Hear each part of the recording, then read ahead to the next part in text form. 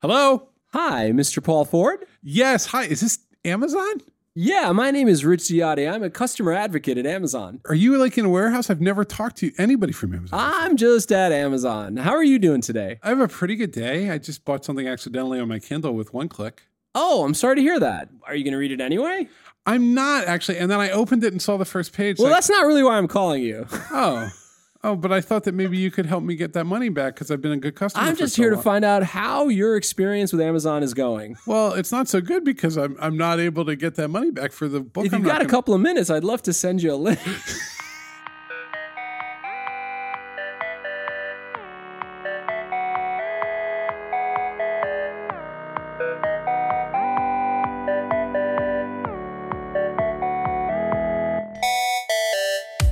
Let's not name the people who use Superhuman in our office. No, why would we do that to them? Superhuman is a new layer on top of Gmail that allows you to be a more productive email user. Okay, so essentially it's an email client. It's like an email client. Okay. But it connects to Superhuman's own servers and data, and they build up their databases of information about the people that you send email to by putting little, what you used to call tracking pixels. So basically, they didn't exactly sneak around. Okay, wait, slow down. Slow down, we better Paul. slow down. You're making me anxious.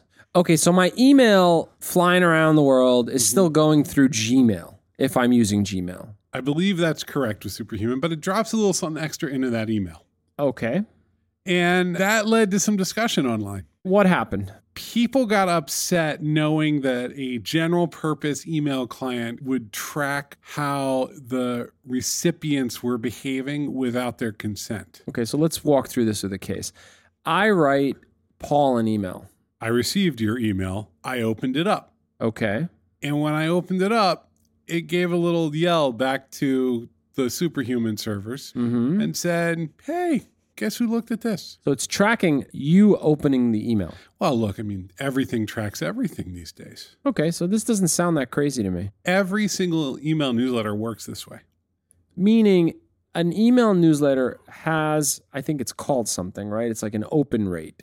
It's an open rate. And are they opening the email? That's right. And the way you used to do that classically, there's different approaches, is that you would include a little tiny picture that nobody could see, an invisible picture in the email. And the pixel was on your server. It had to go get that picture from somewhere. It wasn't in the email. It would say, hey, go get this picture and display it, which is how the web works. But when it did that, that's the same as loading any web page. And the email opening would send a signal back that you had engaged with the email. Paul has actually seen this email. That's right, because I know I have an ID for you, and I can pass all that information back. You know, honestly, I think everyone was sort of taking it for granted that that's normal stuff. It's normal stuff. Sales tools, newsletters, all use stuff like this. And this is what's tricky with privacy. It turns out there's a limit that people get really feel uncomfortable about their friends corresponding with them using that same technology. Okay, so here's the distinction now. Now we're getting to it. If it's Target, no pun intended, sending me their weekly newsletter, they put a tracker on it. Makes sense. Target's trying to see who is actually engaging with their email newsletter. I don't think people have consciously processed this. I guess they just are kind of more used to it. Yeah, but me sending it to you... And not telling me, there's no like, hey, read receipt, is this, like this, there's no notification that you're checking in on me. All right, I get it. It doesn't sound that bad. Let me read you something Mike Davidson, who is a product leader in our industry, wrote. It's disappointing that one of the most hyped new email clients, Superhuman, has decided to embed hidden tracking pixels inside of the emails its customers send out. It calls this feature read receipts and turns it on by default for its customers without the consent of its recipients. You've heard the term read receipts before, so you've most likely been conditioned to believe it's a simple read-unread status that people can opt out of. With Superhuman, it's not. If I send you an email using Superhuman, no matter what email client you use, and you open it 9 times, I see, and then he has a screenshot of an email and telling him how often it's been opened and who opened it and where they were at the time. Now, look, Superhuman responded to this. They're changing the pattern because they're not just to this. Before we get Superhuman, does this bother you as a recipient? Yes. Yeah? When's it stop? Can I have an assurance of some boundary in my freaking life with anything digital? Yeah, you can. You want to do it? Go hiking. Go upstate and go email hiking. didn't used to work like this. They changed the rules on me?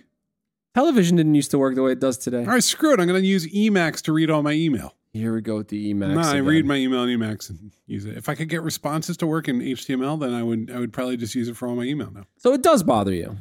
It bothers me. Interesting. It bothers me less. And look, I mean, this is the thing with privacy. It's spongy. There's no single response for everything. I know that Target is just going to spy on me. I give up. Fine. Let me be supportive of Superhuman for a second before you get to their response.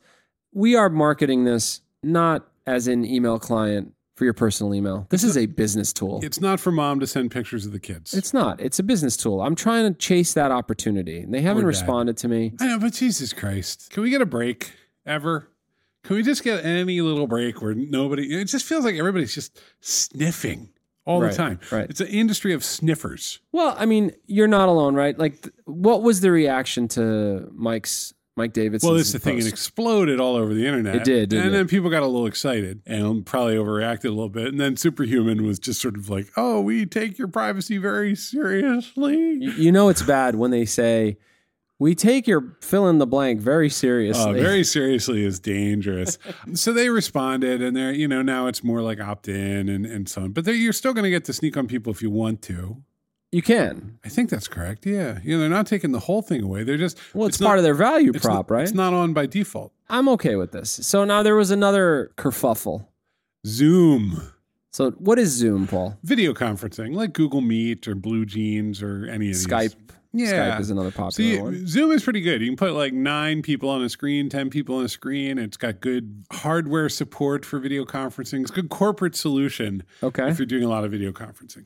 They had a thing. It's a little hard to explain, but if you downloaded Zoom for the Macintosh computer for your laptop or whatever, it set up an insecure port that would make it really easy to connect to your computer in certain circumstances. And then it set it up so that if you tried to get rid of that, it would reinstall. So this is bad. Hold on. So it put this little thing. Yeah. It exposed your Mac. Yeah. And if you got rid of it, it reinstalled it by itself? Yeah. Whoa. That's a lot. So wait, well, what do you mean by insecure? Like it's a security hole? I mean, this is something that just gets patched in the next update. It's just everything went wrong. There's a process for doing this. You're supposed to let the company know, and then you're supposed to publicly reveal the vulnerability that you found. And sort of like there's a socially accepted process for finding security risks and publicizing them. And Zoom was like, nah, man, we got a bug bounty program. Why are you doing this? Don't be talking all this stuff. And we're just trying to make it really easy for our users. Well, there's that, right? There's ease of use and lowering friction and noise. So wait, there's another angle here though, Paul. And this was that this component, it gave access to the camera and the mic. That's right. That was the big issue. So it opens you up to the world. It didn't let them run your computer, but it definitely let them sort of see you. No one was hacked as far as we know. Like this vulnerability was found and people started to mess with it. What you've got here are 2 stories. One is we're trying to keep our customers happy with and add value to email. And one of the ways we're doing that is we're giving them information on who is opening and looking at their email, where they are and what they're doing, which we're able to do because people read email on the internet. And the internet has, in 2019, people are reading HTML email and that has pictures. And we're able to get all sorts of information back. The second thing is we want it to be really easy for our users to install Zoom without a lot of pop-ups and questions. It's got to be as frictionless as possible. And we have found, it's a little hacky, but we found a good way to do it. You call it a security hole. We call it ease of use. Now, the person who ultimately called it a security hole was Apple, who quietly released an update that Apple did. Apple did. There's a quiet update to Mac OS to make sure that port got closed up. Can it be argued that Apple should have headed this off and they shouldn't have never been able to do this anyway? You're going down a world of Unix permissions and ports above a certain number. I mean, it is like Zoom hacked with the way that the world works. They didn't do anything like illegal. They set things up so that you install Zoom and now you're good to go and it will always be easy to install Zoom. And their assumption is that it's always a net good. This is the appropriation of the customer is always right. Businesses, I mean, historically, right down to like Walmart and like just make the customer happy, and Amazon, it's like this overzealous, like we are ultimately looking out for the best interests of the customer, has reached a funny place, right? Because to deliver the best possible product, which means less steps, less things to worry about, don't worry about security. I'm so tired of all of it. Yeah, go ahead, keep going. I mean, what they're essentially saying is I know what's best. And frankly, you can be angry at them, but the climate that's taken hold of how we use computers today and how we use our phones today. And if you look at the behemoths that pretty much the oxygen they inhale is all that information in the gaps that we know nothing about. The other day I was looking at a book. It's over, dude. I was looking at a book on Amazon, and I hit the orange button by accident. You just bought it. I one-click ordered. It's $7.99. I kind of wanted it anyway. And then if you open that book and start looking at it, you're not returning it. It's over. Yeah. So that happened. I'm up a book. I don't even know what I bought. I can't remember the name of it. You made a mistake. Yeah, I should probably never have to spend money for a book I truly didn't intend to read. But the one-click ordering is just so convenient. I turned on one-click ordering. I said, you know what? I like it. I like to hit a button, spend $10 and get a book with no further thought. And so look at that. That is the industry. Can you be angry at McDonald's for making people obese? This is where it gets tricky. Anger is a very strange reaction there to me. Obviously, McDonald's exists under its own terms over decades. Cultural norms change. Institutions don't always change to meet them. The government just doesn't get involved with anything anymore. They're just busy fighting.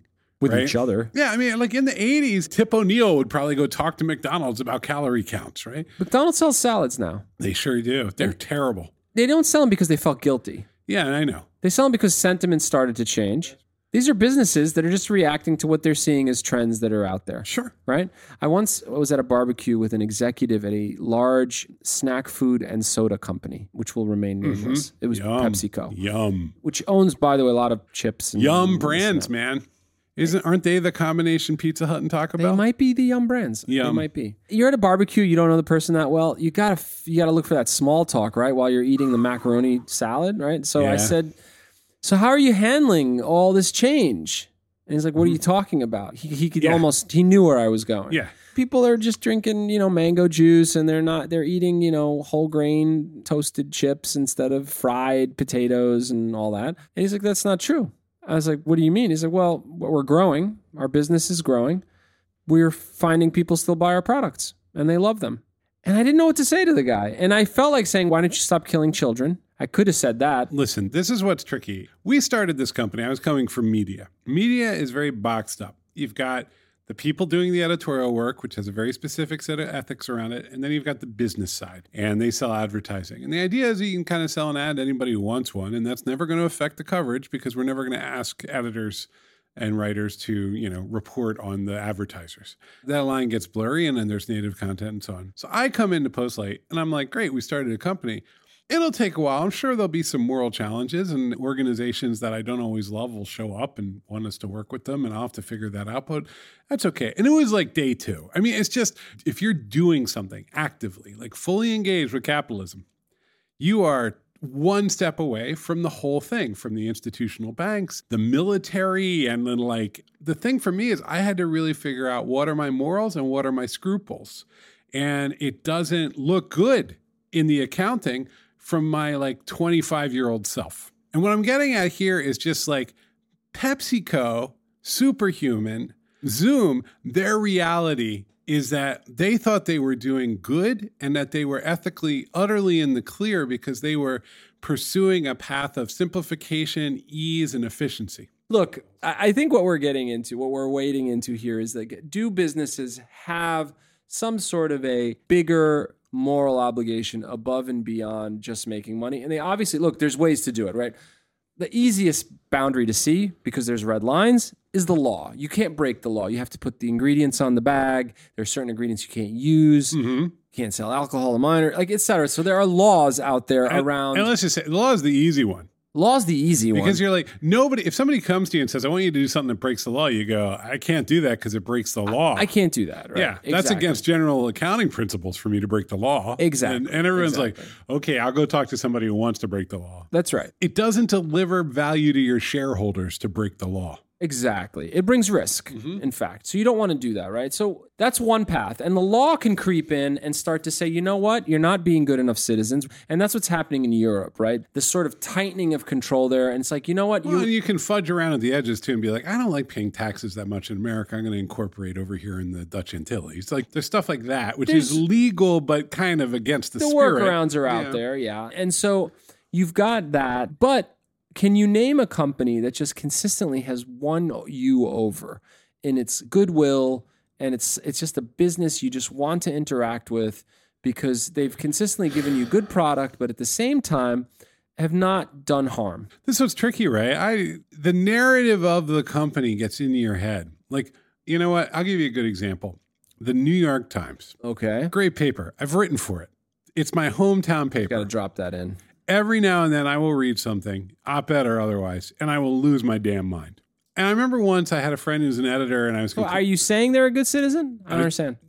The net positive of the Times is fantastic. It's fantastic. But I remember once I was outraged. Very easy to let outrage overwhelm all your other instincts. Very angry about something. It's actually very common. That's and very addictive today. I'd read something in the Times and my friend... an editor I knew said, dude, it contains multitudes. It can be very, very good and very, very bad. And you need to acknowledge that's like anything. And that you have very high standards for it. It's your local paper. You've been reading it since you were, 14 years old and always thought it was the apex of daily newspapers and that means something. And here you are very upset about it because you care about it very much. You're kind of powerless in this situation. You're a consumer. And at the same time, you have this asymmetric relationship and you just have to accept it. It's going to keep being what it's going to be. And you can either get upset about it or you can take your value out of it and move on. He didn't say all that. He said much, much less than that, but I keep thinking about it, right? I'll give you an example. Would you have enjoyed the last 20 years without Google in the same way? Probably not. I think they made overall a better and more interesting internet.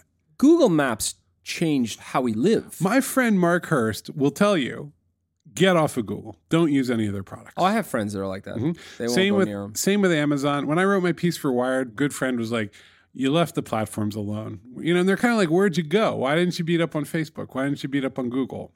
It's a fair question. But at the same time, I'm just like, I don't know. This is reality. Things centralize. They get big. And those places have their own ethics. And it's kind of up to their employees and their leaders to figure out what they are. Yeah, I think ultimately their customers will render judgment. If you really want to pause, they say, is Google made your life better? I mean, let's face reality. I haven't given Google a whole lot of money. I've given them some money.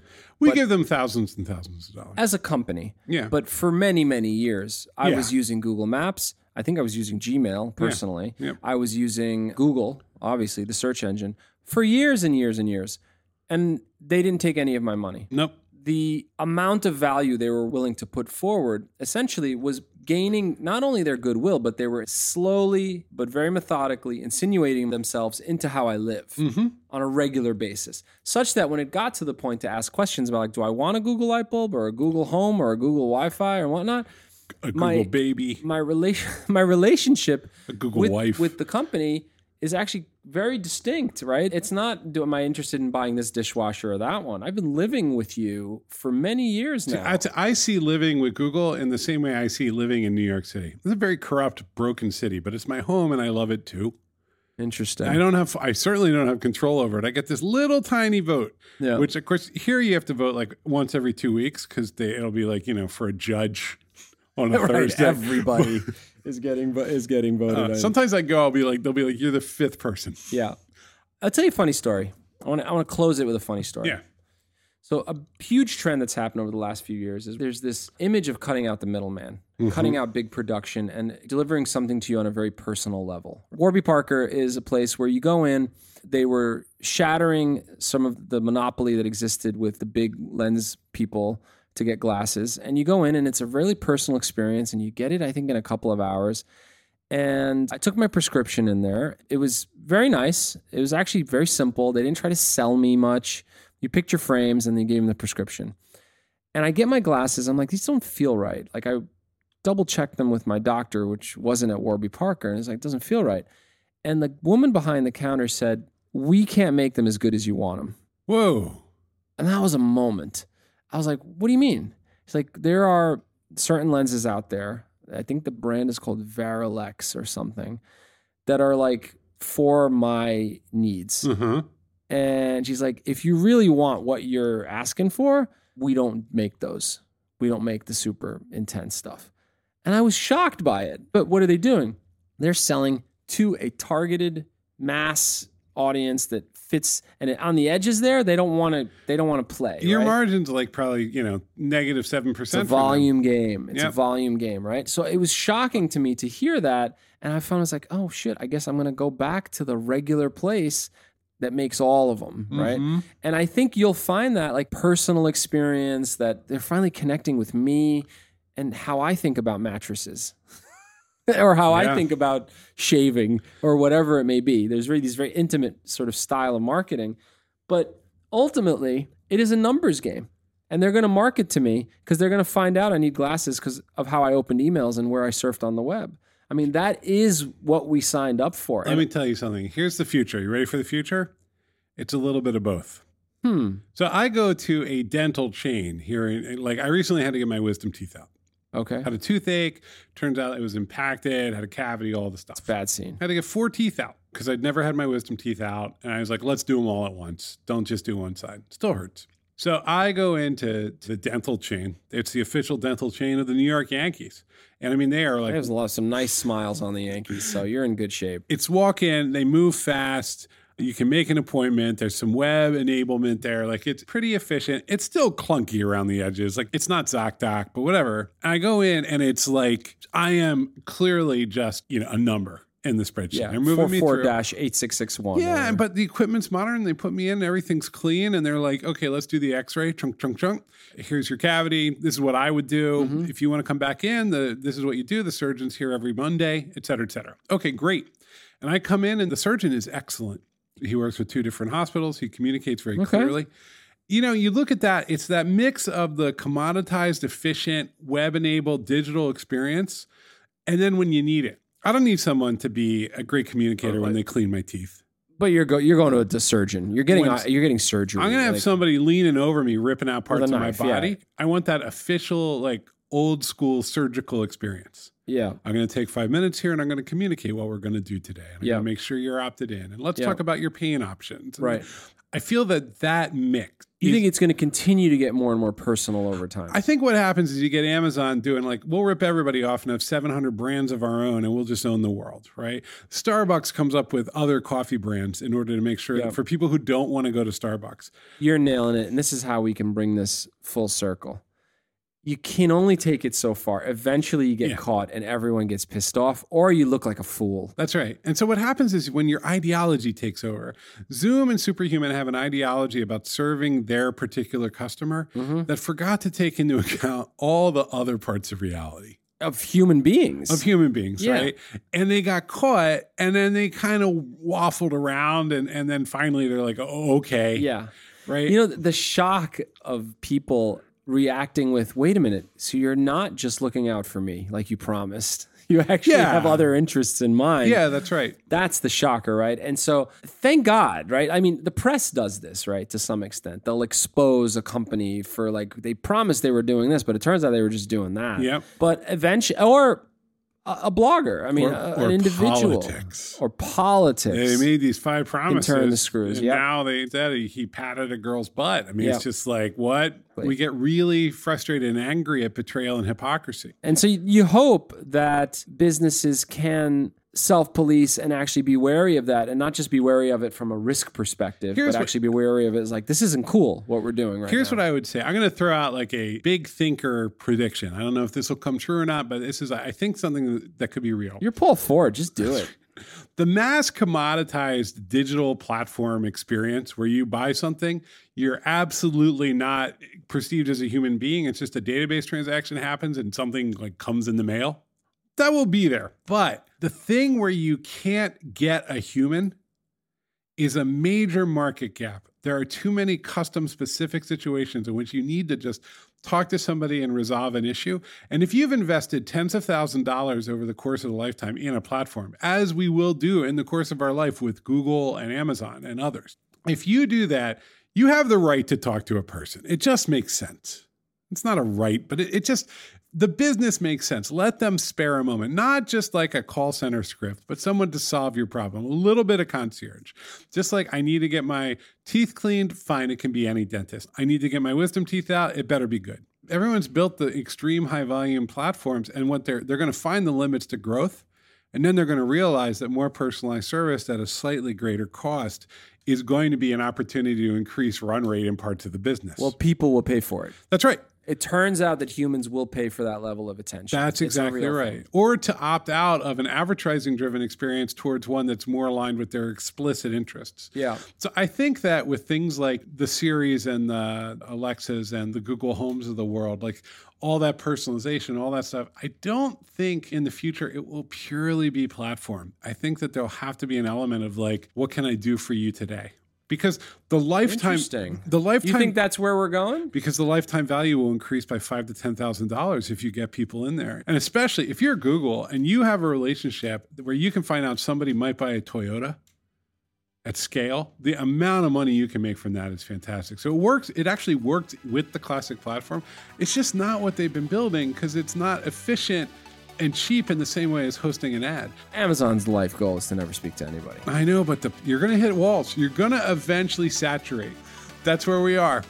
Great discussion. I think we could have just talked about privacy and security, but really what this is about is the relationship between these companies and people. That's exactly right. And what the norms are and what the rules are. We would never have articulated what the norms are unless somebody got upset about Superhuman and said, whoa, you're breaking the social contract. Yep. Because we don't care when it's a newsletter. Right. All right, Richard, I'm going to send you an email. Okay. No tracking. No, I'm going to see where you open it. All right. If you've got any questions, reach out to us at Postlight. hello@postlight.com. Put whatever you want in that email. We love getting the emails. We love talking to people. Yep. Give us a little good rating on iTunes if you're in the mood. And if you need anything built for your web and app and mobile needs, you need a big platform, you need to do transactions, you want to create something really customized and personalized for your users because you're seeing the future the same way we are, hello@postlight.com.